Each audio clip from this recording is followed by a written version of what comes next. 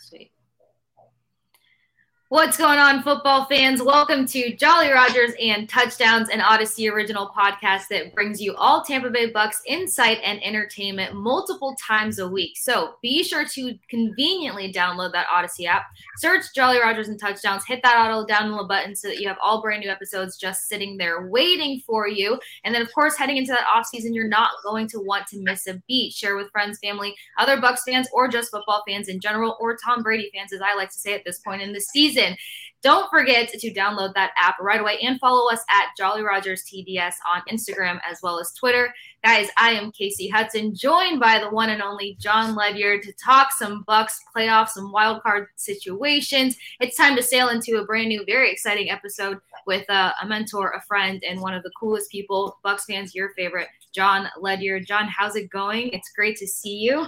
It's sad I haven't seen you since the last time that you were our first guest here on Jolly, but yeah. Yeah, obviously we've talked, but yeah, it's not, it is good to see you again and good to be chatting Bucks with you too. And I know you said Bucks favorite.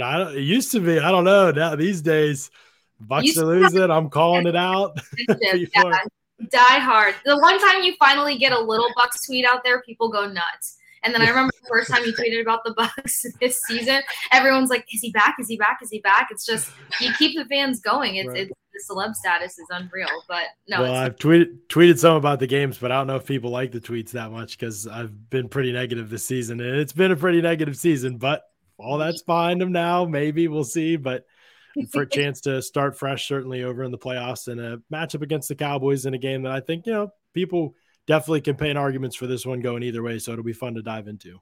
I know. I'm excited about it because I've kind of gotten some fresh perspectives this week where I'm not feeling as negative. I'm not allowing my emotional ties to the Tampa Bay community to weigh in on my decisions. That's the hardest part about covering this team and growing up in this town, is that I have officially become bipolar. I said it on another episode of Jolly Rogers and Touchdowns, so figuring out my emotions with this team has been very unique. But then that brings me to my first thought in all of this. Typically, I like to look at the injury report and see how much that'll play a role into my thought process. You saw probably how battered this injury report was the past 2 weeks. It looks like there's some good sightings at practice with Ryan Jensen practicing. I'm not banking too much on that. Donovan Smith, Carlton Davis, Logan Ryan, some of that secondary may be coming back. How crucial is it going to be for this team to be healthy? I think pretty crucial. I mean, obviously you wish a guy like Shaq Barrett would be critical in this game. You remember how good he was in week one against Dallas. And so that not having that is going to hurt. But I mean, yeah, Carlton Davis, another guy who played great in week one. And I think is huge for them, even in terms of who it bumps off the field. And I think that one will be big. Donovan Smith, yes, he struggled this season, but I still think he's the best option at left tackle. So having him is huge. And if Jensen can make his way back, that would be awesome. But there's still this question of, guys haven't played all season. He got hurt at the beginning of camp. What kind of conditions is he going to be? A leg injury, like just not sure how much he's been able to be in shape for an opportunity like this. So I just still think there's a ton of questions, even if he does play. But obviously Hainsey's a little banged up as well with the hamstring, although I think he'll be fine for the game. Him at anything less than 100% is probably comparable to Jensen, even coming off this long layoff. So, and then demeanor wise, you think of what it would mean to have him on the field. That could certainly help as well against the Cowboys team that's going to throw a lot pressure wise at the Bucs. And so I think he could be, the intangibles could be as valuable as his physicality out on the field if he does indeed play on Monday night. Yeah. And hopefully, and I obviously would think this seems realistic to not bank on that, but you're kind of talking about situating an offensive line issue that's been an issue since week one, going up against a pretty high-end pass rush team. What's this team got to look out for when it comes to Parsons and Lawrence? I know that it's been talked about throughout the season. Some people feel like the Cowboys defense has started to fall off a little bit these last 3 weeks. Yeah, I mean, I think that they have fallen off. Certainly, most of that's been in coverage, although the pressure with 4 also hasn't been as good as it was early in the season. I don't worry too much about that. I think those are just the ups and downs of a season. But Parsons obviously is one of the toughest matchups in the NFL, and he will be for Wirfs and for Donovan Smith if Smith does indeed play, which it looks like he will. Just the fact that he can win as a pass rusher, the ways that he can win, you can't sit on any one move. I've talked all the time about winning on the outside hip of the tackle, being able to counter, come back inside as a pass rusher as well, and then also be able to, can you flash power rush and go through them? So he can win on all 3 of those planes. And so I think because of that, it's really hard to to predict what he's going to do, and his change of direction is just so elite. There's just so many different ways he can beat you, and that makes him really hard to prepare for, I think. So watching him, studying him, his tendencies. I know Wirfs actually has lost like 5 reps all season, basically, and one of them was to Parsons in the first matchup, and Smith certainly lost his fair share of reps as well. So he will challenge you about as good as anybody you'll face all season. So that is something they're going to have to be prepared for, whether it's getting the ball out quickly or just knowing where he is and how to help in those situations can be useful too. So he is effective. Lawrence is a really good run defender. If you remember back 2 years ago, he probably gave Trevor or Tristan Wirfs probably his part of time as he had against any player, I would say, just in terms of the trenches, the run game. That was a real chore for Wirfs. I mean, Lawrence was probably one of the only people I've seen knock Wirfs over and things like that a few times. And then this past year when he went up against Lawrence, he really dominated him earlier this season in week 1. And Right. so if he can keep building on that, you feel good about Lawrence not being quite the level of pass rusher that Parsons is, but still very good in that regard. I really think that it's going to be the other guys, right? Like the Sam Williamses and those kind of guys for Dallas. I mean, they are not just 2 pass rushers. They have a ton of depth, and it may not be a defensive tackle, but if they can get you in 3rd and long, which is a situation the Bucs have lived in this season, then you become really predictable, and it becomes really hard to stop that amount of really good pass rushers. So it's going to be critical for the Bucs to win with their game plan more than anything else. Can you throw on first downs? Can you use play action? Some of the tools that have been really effective for you this season, not using them really anymore. And so I think, or not using them enough. And so those things are going to be critical, as well as no huddle. Can you gas the defense? Can you get them tired in some of these situations so they're not teeing off as much? Now, those would be all things I would be looking at to use as tools. Those have worked for the Bucs this season, but they just haven't used them nearly enough. Fantastic perspective. You said game plan, and of course, that's probably the running theme and the biggest question mark of this Bucs team. We've seen what play action can do for this team, and then they still tend to bail on utilizing that in terms of in favor of this offense. And then there's a conversation of, well, where's the run game? Are we going to establish a run game this game? Are they just going to go pass heavy? What's the best way to approach this attack here? And I feel like the game plan hasn't really showed up with the team in a lot of these instances. What do you think is the best plan of attack here when it comes to facing this Cowboys team? Because you mentioned it's not just their front 4. They've got a solid defense all around. So you can't come in and be one-dimensional. You can't come in and think that it's just your run game or playoff Lenny that's going to get the job done. I have an estimate that Rachaad White is going to be a lot more useful in this game that he was in week 1. What's your opinion on that? Yeah, I mean, in week 1, I think 6 carries, 14 yards. And so I definitely believe he will. Hopefully he would lead the way in terms of carries. It seemed like toward the end of the year, they were trending that way a little bit, but you never know. They love to go back to Fournette when you least expect it.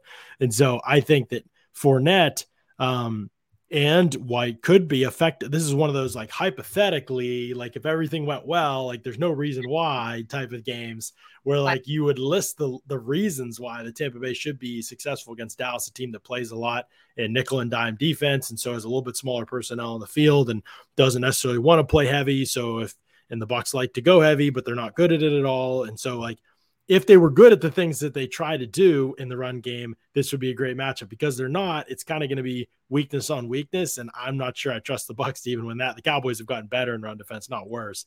And this was really the only team the Bucs effectively ran on for most of the season was Dallas in this game. Fournette at 127 yards in week 1. I think a lot of what they tried to do is they said, we're going to make Dallas's defensive backs tackle. We're going to make Donovan Wilson come up and tackle. No, we're going to make Trayvon Diggs tackle. Anthony Brown, who's now out for the year for Dallas, but the other corner, we're going to make him tackle. And those guys really don't want to play that way. They don't want to come up, take on blockers in the run game, set the edge, crack replace. They don't want to do those kinds of things.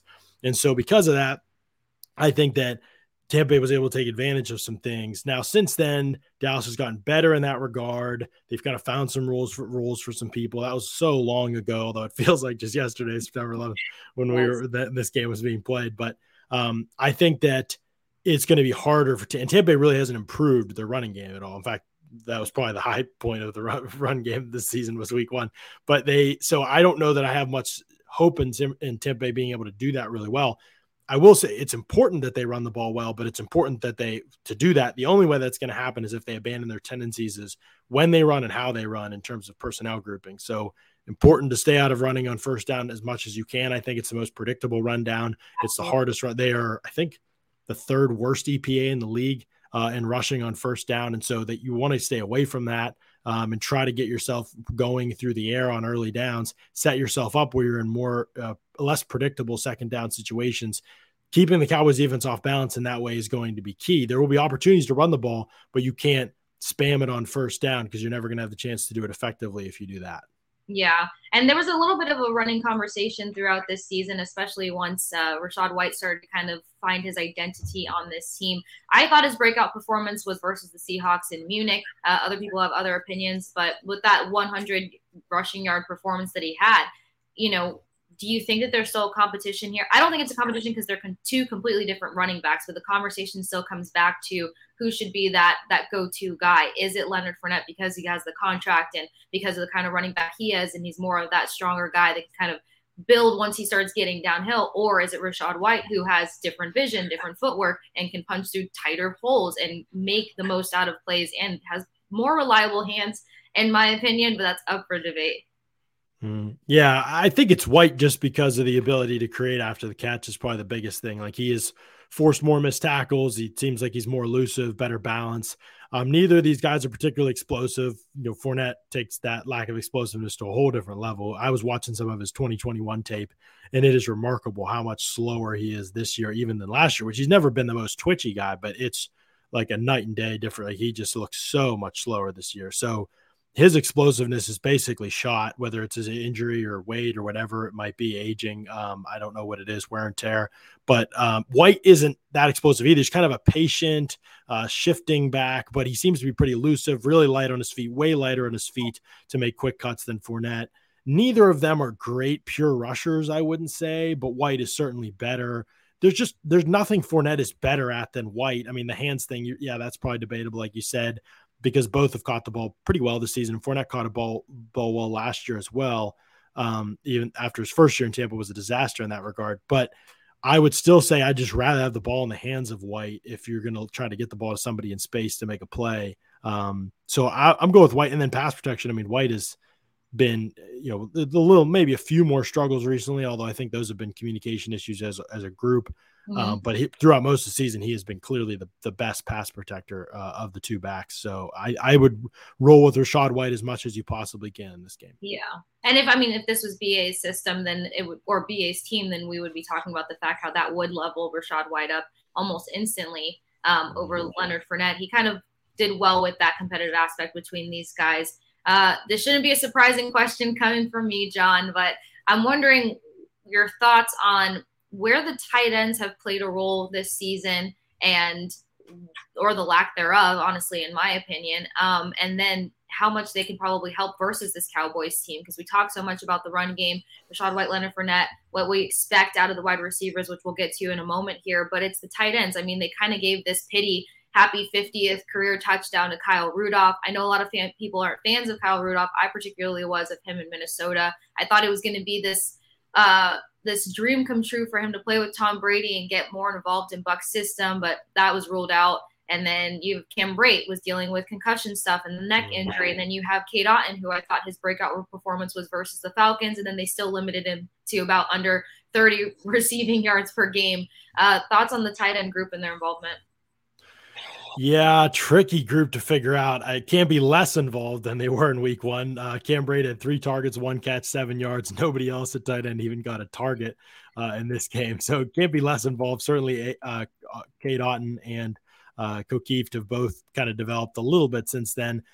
Otton maybe has hit like a rookie wall right as we were getting our, kind of pounding the table the most for him to see the field and to be out there. There's been some like really miserable weeks over the last couple of weeks for him. So I thought, coming out week 9, 10, that it looked like he was going to be coming out of the bye week. It was going to be a big part of what they were doing moving forward. And he's done some good things since then. But the last couple of weeks have been probably his worst ball of the year, struggling to catch the football, struggling to separate some route running mistakes. He's had a couple drops the last few weeks. And so they need him to bounce back and perhaps he'll be able to do that. I do think there's a good player in there. I just think that some of that has fallen by the wayside as his rookie season's gone on. But he can certainly help this team. I don't think there's any doubt about that. And in a game like this, I think he's going to be really effective as well. Dallas doesn't have great coverage group. They really just don't. There's been some opportunistic players back there. Malik Hooker and Trayvon Diggs make plays on the ball, but this isn't really a group. They don't really have linebackers that will match up with you in space. They're trying to get that right now out of some of the young guys that they're playing, but it hasn't really been proven yet. And the cornerbacks that they've circled through to replace Anthony Brown, not that he was great either, have really struggled. So if this were last year, man, I mean, the Bucs team of last season, if they're, assuming health, and the Cowboys team of this year, like it would be so easy to pick the Bucs to win this game. Like on paper, there are just so many things that like, oh yeah, the Bucs should actually be able to run the ball for a change, like in this matchup, based on how they like to deploy their personnel versus Dallas. And the Bucs should, have huge advantages in the passing game just in terms of the matchups. But it's just hard to trust a team that has consistently gotten in their way all season long to be able to do those things really well. We just straight up haven't seen it enough this season. And at some point when you reach the end of a season, you look back and you can say, is there one awesome game that this Bucs offense played? And there's zero. Like, they have not played one great game. They've had a couple moments here and there, but they've won a whole season without one great game. And that's just, how in the world are you going to get behind that when it comes to playoff time? And that's where it gets so hard, is you trust that sample size of this full season more than anything else. And you have to. History shows us that's the best indicator. And the indication is just that this team is probably not good enough unless Dallas implodes, which is possible. Dallas has that potential. They've shown that in recent weeks. Yeah, I was going to say that can happen. And the biggest reason I asked the tight end question is because some of their tightest contests, is where a tight end got involved and at least had over 50 receiving yards. I mean, their fall to the Jaguars, I believe it was Evan Ingram that had over 60 receiving yards. Of course, I'm a little biased because that tight end position is what made me love football, aside from the linebacker position. And when I watch a game that devastatingly has, very little involvement of the tight ends, it's tough for me to watch. But the wide receiving group, John, heading into week one, it was all the conversation about the return of Chris Godwin. Is Julio Jones cooked? Is Mike Evans going to have another 1,000-yard season? There's all of these questions. And then, the way things played out, Mike Evans had, I think, 71 receiving yards. Chris Godwin goes out early with a hamstring tweak. Julio Jones goes out early. We didn't get to see the full potential of Godwin and Julio Jones versus the Cowboys, but we've seen Chris Godwin have a great game versus the Cowboys last season, 105 receiving yards. Could this be a game that Chris Godwin officially says, I'm back, I'm healthy, I'm ready to attack this, I can show up for my team? How can they utilize him in a way against this Cowboys team that could be, dangerous? Yeah, looking a little bit more like himself. He just has not really he's had a fine season. Like, everything's been okay for the most part. The fumbling's a recent concern for sure. You wish there was more touchdown production. Entirely. The one that happened versus the Falcons. Is that one entirely his fault, or was it just a well-executed punch-out? I think it's just a well-executed punch-out, but that was basically what happened the week before too. And so it's just like being aware of those things. It's almost always some luck when you get into fumble stuff. Like, it's almost always like the odds that he fumbles in this game are astronomically low. Let's put it that way. I don't know how many players have fumbled 3 games that are. Yeah, I probably just jinxed him. But I know, like, find some wood, John, please. Right. But I think longer love you. Lately, the biggest difference to me has been what he's been able to do after the catch in the last few games. He looks like he's starting to get some of that old juice back, maybe, which is super important for a lot of reasons. But one of them is just the Bucs. Like, whether we like it or not, they love, and Byron Leftwich loves to throw these screens, these bubble screens, and use Godwin in space. And, Godwin at his peak, these was a good play. It was a good play when you didn't do it every single series. But now it's like, okay, like, these things are getting a little bit old. They're getting very predictable. But he's been able to be somewhat effective in recent weeks. I think he forced 5 missed tackles in week 17, which was huge for him. That had been a number that was way down for him. In fact, he only has 11 forced missed tackles in the season per PFF. So 5 coming in one game was definitely his best performance in that regard this season. But even in terms of the yards after catch, like the last couple games, 6.9 yards after the catch per reception, 7.8 yards after the catch per reception. And then the Falcons game, he didn't play much, but 5 yards after the catch per reception. Those are way up. Before that, it was, he had a stretch of games going back to week 8 where he didn't even get above 4. He didn't even reach 4.5 yards after the catch per reception. That number for him in this offense, given how he's used, he needs to be up. And he boosted his season average to 5 yards after the catch per reception, which isn't a great mark, not his career best for sure. It's a yard behind where he was even last year when he played, but it's better than it was. It was like just above 4 yards after the catch per reception. And remember, where most of his catches are coming in that area of the field, short and underneath, they need him to break tackle and gain yards after the catch. He's not making catches deep down the field like Mike Evans, where usually a player is right around you and you're not going to be able to run that much after the catch. His job is basically to create offense, to get open in the short to intermediate areas and to create offense after the catch. He's been really good at that in the past. He has not been good at it this season. That has really limited some of his production and some of what this offense can do, is because he just hasn't been good enough in that regard. And so that is a big part of his game. And if he can get back to that, and recent weeks indicate he's starting to a little bit, but we need to see it over a larger sample size before we can fully trust it. Yeah, which makes a lot of sense. I'm definitely hoping that he has well over 67 or 60 or 70 receiving yards in this game, which kind of leads me to, tell me if I'm being dramatic, John. I hate the deep throw to Julio Jones. I know sometimes it's been spectacular. It's looked good. It's panned out here and there, but why is that my worst nightmare if they go into this game and think that those massive connections between Brady and Julio Jones, or lack thereof, should be anywhere in the game plan? Really funny. Good point by you. I hadn't thought about that too much, but you're right. 13 targets to Julio Jones, 20-plus air yards down the field or more. And he's caught, and 2 of them have been catches this season. No drops. So it's been a connection, timing, rhythm issue, all of the above. He has 2 catches on those 13 targets for 74 yards, Casey. That's a big problem. It's a hard no for me. And Bucs fans betrayed me when I tweeted no more deep passes to Julio Jones. And it was like, well, it's Tom. I don't care who it is. I don't want to see it anymore. It's not a thing. It's not working. It's not panning out. It's not swaggy. It's none of the things. I'd rather not see it. I had to know from one of the most honest people I know. Am I being dramatic? Bucs fans, I am not being dramatic. John just read you the stats of why that kills me to see that happen.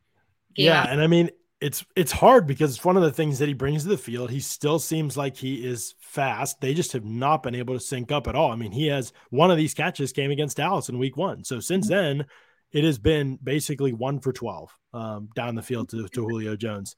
And a lot of those, as you watch the game, a lot of them is just like, they're not on the same page. Like the timing's off. Like it's not like there's even been a lot that are like around him, or like, it just seems like they're not really in sync at all in those spots. And so I don't think necessarily that they give up on it, but they got to figure out what it is, that's not making it not work, because that could be crucial. There's no reason why. We've seen Brady can definitely still throw the ball down the field. There's no question about that. It's accuracy, it's timing, it's also being in sync. What kind of pass is it? Or when is he going back shoulder when you're looking for the ball over the top? Should you be looking for a back shoulder? How are you reading that corner and where his head's turned, and his positioning on you, whether he has you stacked or not? All those things go into this.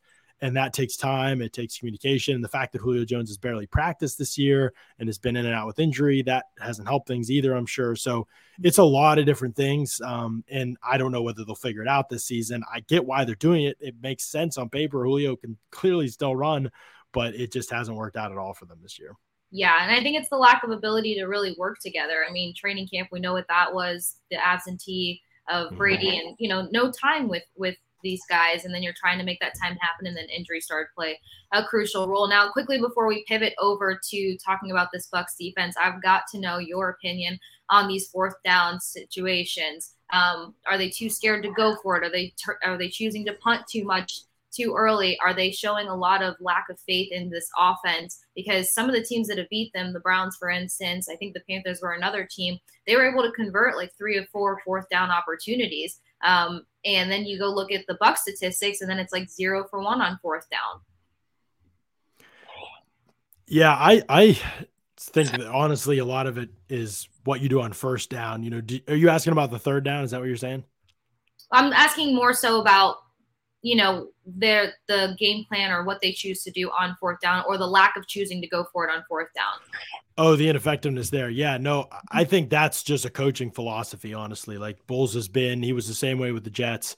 He is just not going to typically go for it on 4th down. In fact, if you look at the top 6 coaches in the league, I think, believe who like basically went against analytics. Maybe it was top 7 who went against analytics more often than not. And some of the analytic models that are out there, obviously I'm just quoting one here, that say, hey, the high percentage chance to go for it on 4th down. Most of the time this is a conversion. Most of the time this, the odds outweigh of getting this, even if you fail, outweigh the downside. And most of them have ignored it. It's been defensive head coaches. So that's a track record that's tracked for a couple years now with that statistic. And I think that that's a coaching philosophy. And I honestly am not sure if it would matter if their offense was better or not. Like, it's just the reality, because if your offense is not as good, then you should be going for it more often in these situations, because the likelihood you get down there again in that situation again is smaller. And if you trust your defense more than your offense, you should be okay putting them in a situation where they might have to defend a 60-yard field, rather than a 75-yard field.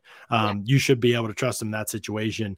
You got to understand that field position matters, but the likelihood of punting in some of these situations and, getting the ball in a position that's down at the 1 or something, it's just slim. It just doesn't happen very often. And so you're more likely to be, we gained 15 yards of field position. Well, you lost a scoring opportunity, and that's huge, way more important than 15 yards of field position. And so until the coaches understand the numbers and understand why that stuff happens, and they understand ball at like a higher level, basically, which I don't really expect with these guys at this point, I think the same mistakes are going to continue to be made.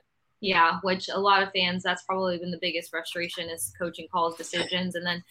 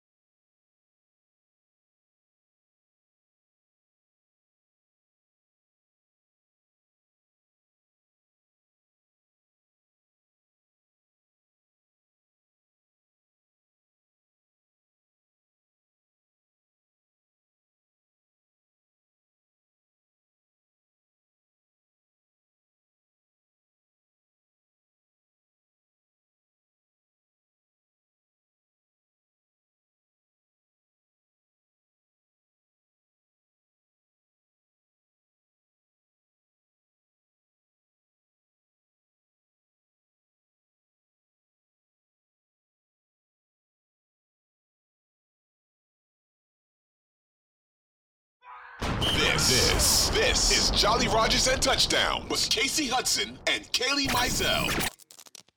I know I saw some questions about 4th down, but pivoting over to this defense really quick. Devin White, 2 sacks, Anthony Nelson sack, Vita Vea sack, Winfield Jr. interception. That was week 1. And we know the defense put up a heck of a performance, but their ability to create turnovers this season has been horrible. Injuries have plagued this defense tremendously, and I'm going to go ahead and make a bold enough statement to say I think that they're overly relying and overworking Antoine Winfield Jr. What's the biggest risk that this defense is going to be facing with this Cowboys offense? Yeah, there's a lot of concerns, I think, depending on who play. Without Shaq Barrett, I think especially a lot of concerns. But yeah, you said only 20 turnovers forced all season long for the Bucs, which is not the worst mark in the league, but it's not a good one either. There's only a handful of teams, I think about 7 teams, that are worse than them this season in that regard. And nobody's forced more turnovers than Dallas, which is a huge part of why they've had success defensively, especially early in the year. When those numbers start to peter off, then you do wonder about their defense a little bit too. But I think for Tampa Bay, the biggest thing is going to be how they choose to approach Dak Prescott. They have been a very blitz-heavy team in the past under Todd Bowles. They have way down in blitz percentage this year, like 28% of their snaps are blitz. The blitz on. That is much lower than it typically is. I mean, last year it was 43%, I think. So we're talking about just a huge swing. And even as they've lost Shaq Barrett, they haven't really leaned much more into blitzing. But there's a lot of other ways to get pressure. You can bring everybody up on the line of scrimmage, sugar the A gaps and things like that, and then drop people out into coverage. Good old Anthony Nelson dropped 13 times into coverage against Atlanta, and he pass rushed 13 times. I don't get it. It was a game that didn't matter, so maybe they were trying something out. I don't understand, but just things like that. I think JTS, people don't realize when they talk about sack production, he's dropped into coverage as much as probably almost any edge defender in the NFL this season. So anyway, those things are going to happen. And I think that because of that, you have to be, if you're Dak, you need to be aware of who's dropping, who's coming at all times, even if you're just rushing 4. Which 4 is kind of the hard part for him to figure out and for the offensive line to figure out. The other interesting part about that is that Dallas's offensive line has 3 Hall of Famers on it, right? So they should be great. Well, Jason Peters is ancient. He hasn't played all season. He was barely on a roster for most of the season. Now he's playing left tackle. He's not the same player he once was. Tyron Smith is still very good, but he missed almost all the season, and now he's playing right tackle, which he played left tackle his entire career for Dallas, basically. And so that's a big change.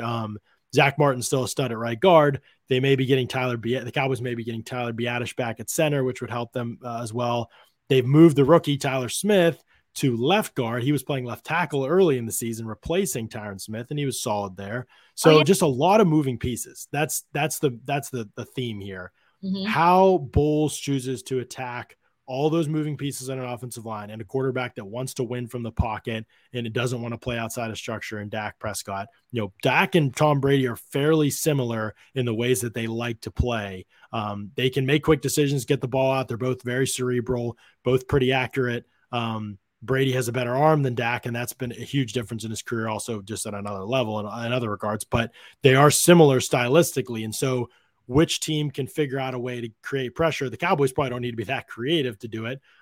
They can win some one-on-ones probably, but the Bucs are going to have to be very creative to do that, to solve this, because they just don't have a great one-on-one pass rusher right now. I think JTS and Vita Vea are solid and have played better at times this season as the year's gone on, but there's no guy you point to, you're like, oh, they're going to win one-on-one. They've got to make sure they can handle that. There just isn't that kind of guy for the Bucs.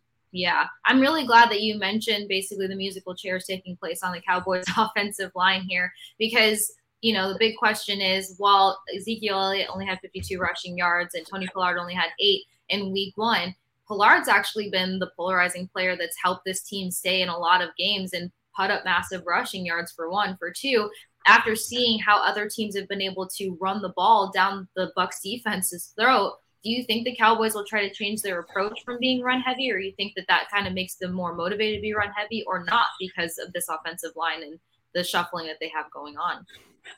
I think they very much want to run the football, especially when they look at how things went in week 1. They ran the ball okay, but they just got away from it a lot. And the game was within distance, and maybe they got a little too pass heavy. McCarthy's been accused of that in the past. I say that, I think this is their perspective. To me, I think it's figuring things out in the pass game is probably Dallas's best bet. Tampa Bay has played quietly better against the run. There's certainly been some games. The 49ers late in the game seemed to take advantage of the defense. I think they really didn't have a good game in that one against that. That was probably their worst game of the year against San Francisco in terms of the run defense. But other than that, the second half of the year, it's been pretty good. I don't really consider the Atlanta game that just happened. That's not a concern to me. No. All the backups that were there.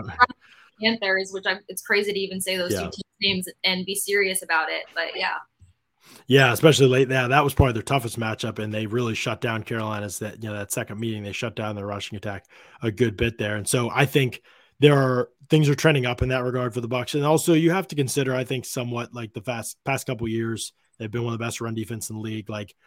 I know I have some issues with Todd Bowles. Him figuring out run defense is usually one of the things you can count on him for, especially as the year's gone on. So I think they're in a better spot to be able to do that. But, I don't think Dallas is going to put up 50 in this game or 40 or something like that. But they just need to be able to do it effectively. And I think they can do it effectively. So I think it will come down to how things, how the Bucs pressure Prescott if they can, and what's their strategy is for doing that, and what kind of situations they're able to put this offensive line in with so many new moving pieces that have only had a couple games to settle in together. So that's still where I think the game's won or lost. But certainly one of those sidebars is if Dallas could run the ball well enough, that is also a huge asset to them in terms of taking pressure off Dak. Yeah, and not particularly a Cowboys versus Bucs question, but definitely just want your insight and opinion on it. Thoughts on Akeem Hicks? Had a sack last week, obviously, with the Falcons, and that game was really kind of hard to evaluate just because of, whatever the game plan was heading into that. But how crucial his play is to this team, how beneficial you think he's actually been on the line in the trenches. What's your thought with Akeem Hicks? I think early in the year, he was pretty bad against Dallas, actually, in week 1, I thought, run defense-wise. There was very few good moments. It's been better since he came back from injury. He was out for week 2 to week 9, I believe, and I think he's been better since then. but it's still out of their options, you basically need everybody you can to keep Logan Hall from playing right now. Like that's the idea, which isn't what you want to be with a rookie, but he needs the offseason to develop. Like he just needs to develop his body, all those things. The biggest thing right now is just how can we keep him off the field as often as possible? And you can only do that if you've got healthy bodies ahead of him. So that's Golston, Vea, obviously Hicks, and then Raheem Nunez-Roches as well. So I think that all those things, or those guys being healthier, is really important because it's, as you get further down the depth chart, it gets a lot uglier, especially in terms of run defense. So he has been good in that way. I don't think it was a bad signing. I think he's been very okay. As a pass rusher, a little bit better in recent weeks, but he's playing at 30 to 40 snaps a game, and that's what you probably like to keep him at if you can. It's just a matter of the fact that right now, if it's not he and Vea, you're getting 0 as a pass rush, from Hall, who has the traits you want in that regard. But Nacho has never been a pass rusher his entire career. Golston has seen things improve for a little while there in Tampa, but this year has fallen off pretty dramatically in that regard. Has been really nothing from him as a pass rusher all season. So they just don't get anything if it's not those guys. So those, he needs to play really well, I think, for this team to reach its ceiling as a 4-man pass rush group. But I think he's more likely to just be a guy for them up front than anything that makes a difference. Yeah, appreciate the insight on that, because I was really excited about things that I saw in training camp, and then I kind of feel like things fell off, and I wasn't sure if it was more so injury related or if it was just kind of, it was what it was kind of deal. Speaking of kind of the anticipation and what you thought players were going to develop into, Carl Nassib comes back. Then you got Anthony Nelson. Carl Nassib is somebody who's mentioned in many interviews how much he learned from Shaq Barrett, how much he loved to talk with Shaq Barrett and see the game from his perspective with Barrett being out. How much do you think Carl Nassib has been able to translate what he could have learned from Barrett, or even Anthony Nelson? Nelson's had some pretty good games this season, surprisingly so. But what have you thought of both of these guys?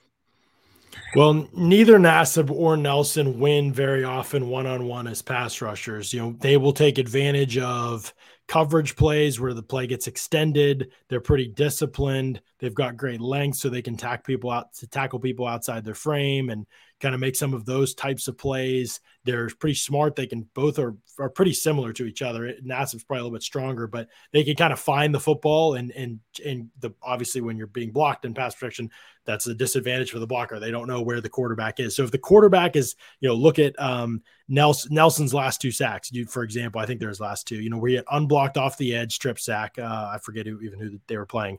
And then you look at the play against it was Arizona, no, where he had the strip sack late in the game. It was against Carolina on Darnold, where he beat Ikwonu, the left tackle. Well, Darnold's too deep in the pocket, and so he creates an angle to the quarterback that the tackle can't have anticipated. And so it's a good rush, but it's also aided by the fact that the tackle is kind of getting screwed over by his quarterback's depth in the pocket there.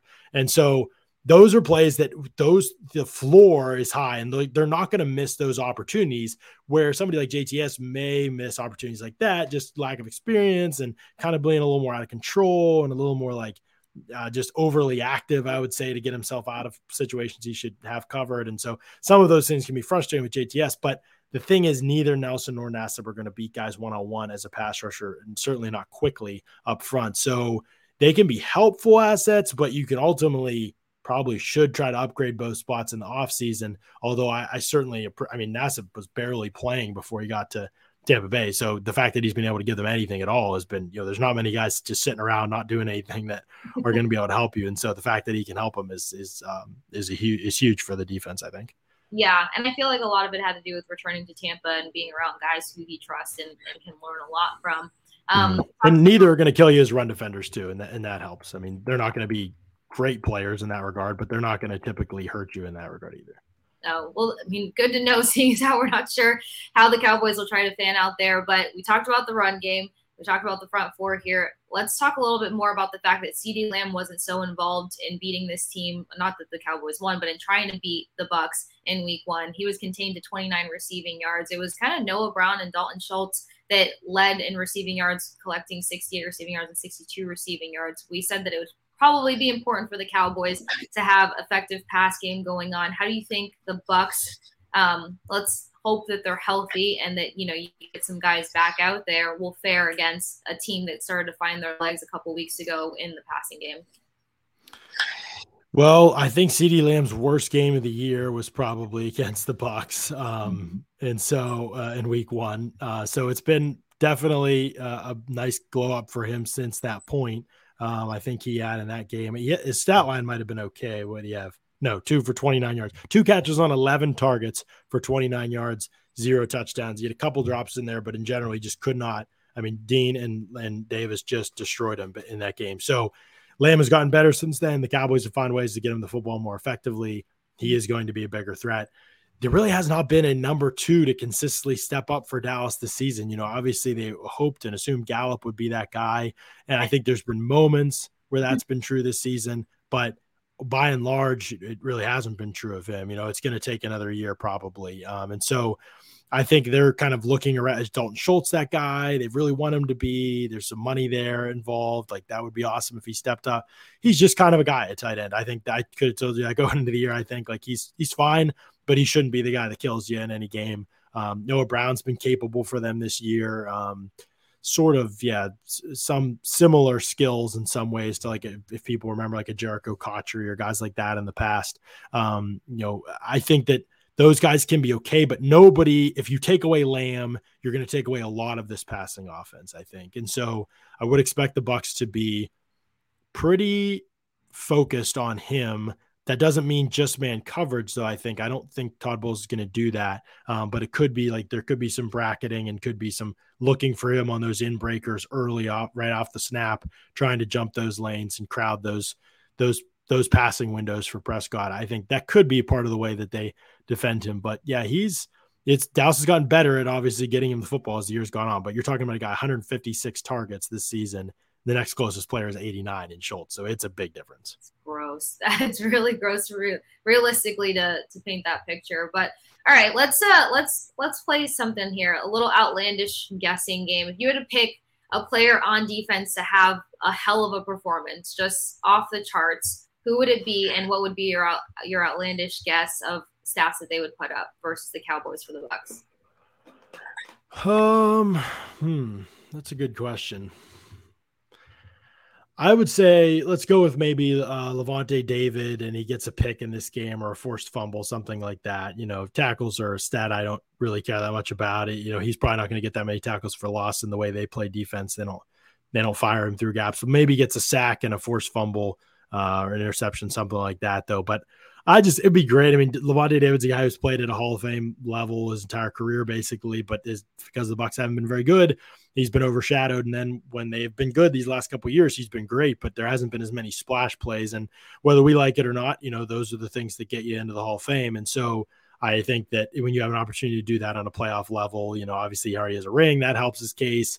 I don't know whether he's going to get in the Hall of Fame. I know he deserves to be in there. I don't know whether he's going to get there, but those kind of moments, if you can do those in the playoffs, I think they leave marks in people's minds. So I'm really hoping he has a really strong game. All right, so hoping to see some splash from Levante David. And then on the offensive side of the ball, outlandish stat player who's going to tear it up if you just had to take a bold prediction. Man, I mean, this is probably the hardest one, honestly. I have absolutely nothing. I have no clue. I mean, there's so many good players. It's ridiculous that I don't have a good answer to give you, but I just don't. I don't trust them to be able to tie their shoes on offense, to be honest. And so I don't know. I mean, let's just go with Mike Evans because they're going to be. There's this ability to hit plays down the field for sure for Tampa Bay that Dallas will give you. I do not think there's any corner on the Cowboys that can hold him one-on-one. And yeah, if Brady has time, he's going to make those plays happen. It seems like there's a concerted effort to get him super involved, even on routes he wouldn't typically be involved in recently. So there'll probably be a high target, hopefully high catch game for Evans. But with this offense, he could go catchless by the end of the game, and I wouldn't be surprised either. That would be terrible. I would have to turn him off. I would. Okay, if I had to be bold and outlandish, I love saying that word clearly. Chris Godwin over 100 receiving yards, Rachaad White over 100 rushing yards. So that's going to be. It's outlandish. It's supposed to be. Who knows? Yeah. Oh, that's true. I wasn't very outlandish then. I guess I should reconsider. Cade Otton 3 touchdowns. Oh my gosh, reach for the stars. I am reaching for the stars. If Cade Otton gets in the end zone more than once, I will absolutely lose it. And I would probably shed tears because this team is, well, they're full of surprises and not utilizing anything I want them to use. Cade Otton 3 touchdowns and they lose.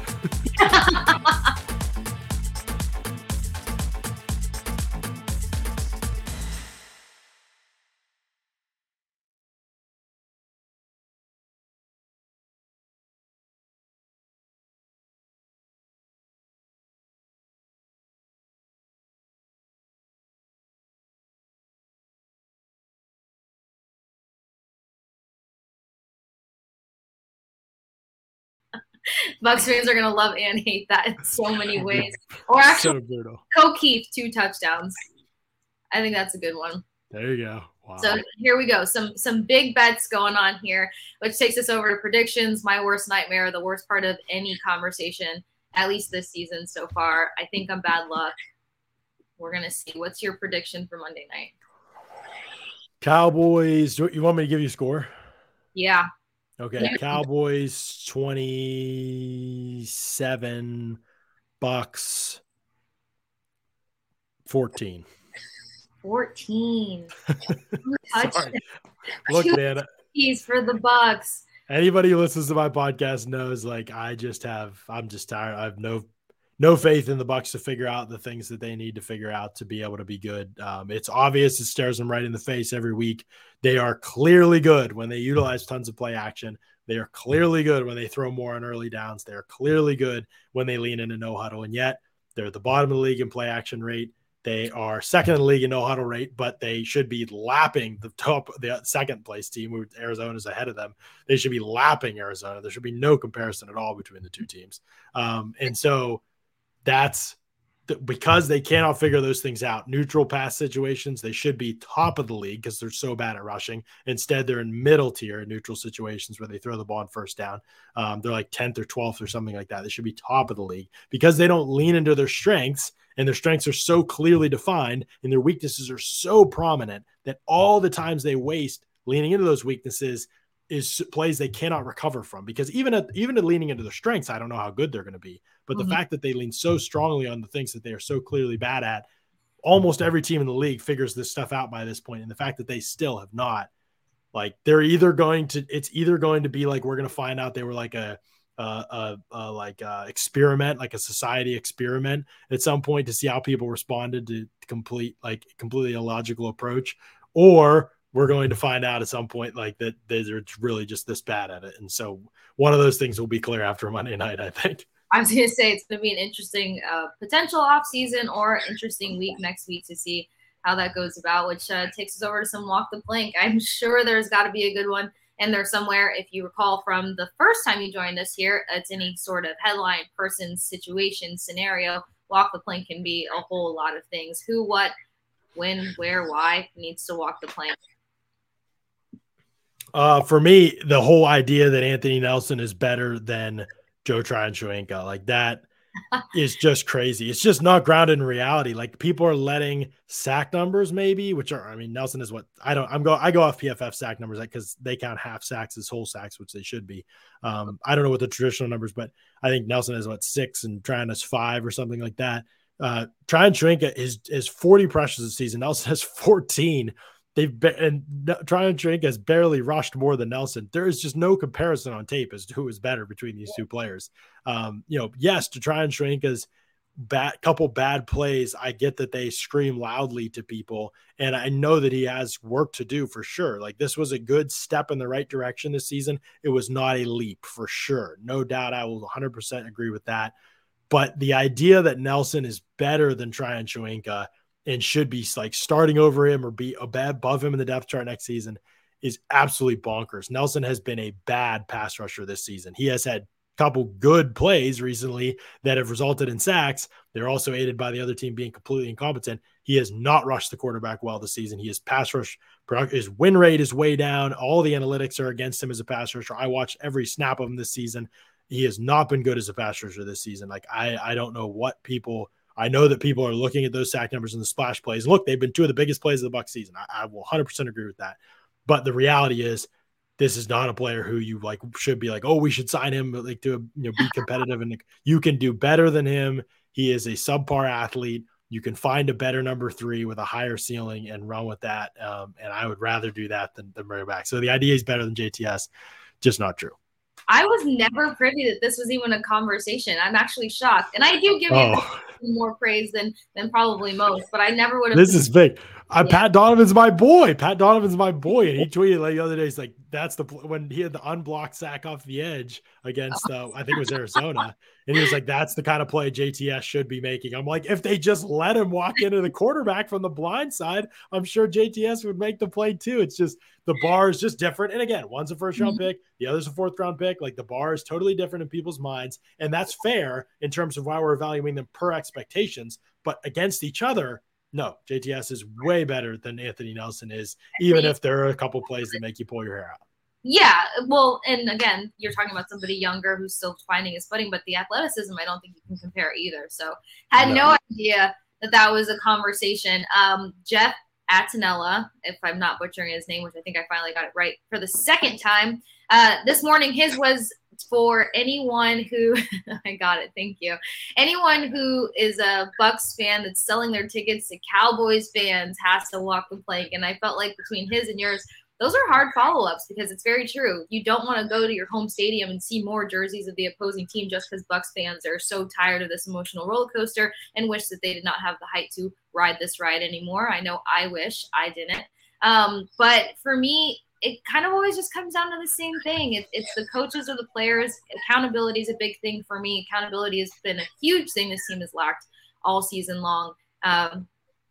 So this time I just kind of have to go with the game plan. I'm going to have another pre-walk the plank. If these coaches come in and really plead insanity and decide to do the same old ridiculous things they've done all season, John, you put it perfectly, not using their strengths and leaning in too heavily on the weaknesses, then this coaching staff has to walk the plank. But these players too, they should be fighting for their chance to do what they know works. And that should be a conversation that's respected both ways. Fingers crossed. I'm not going to leave a prediction because I feel like it's bad luck. And I think yours was terrifyingly good. I will say that. John, let fans know where they can find you on Twitter and about the pod. Yeah, by the way, the injury report just dropped and it looks very good on both sides, to be honest. I mean, it really could be full strength based on players that are not on injured reserve so for the Bucs, we'll see with Ryan Jensen, but everybody was kind of limited or practiced fully. And I don't think there's any expectation out there right now that many of these guys will miss. So, the Bucs really could go into this game only without Shaq Barrett of the players that have really mattered for them this season. Maybe Ryan Jensen, we'll see. And the Cowboys are kind of in a similar boat. They're missing Anthony Brown and Jordan Lewis. 2 of their top 3 corners are on injured reserve. And then obviously Terrence Steele, their right tackle. So 3 of their top players or 3 of their starters are on injured reserve. But the Bucs and Cowboys could be pretty much a full strength matchup, which going to the playoffs, that just doesn't always happen very often. So pretty interesting. You can follow me on Twitter at Ledyard NFL Draft, Ledyard NFL Draft. And you can follow my podcast, the subscription pod, Audibles and Analytics. Usually Paul Atwell and I will podcast about the Bucs.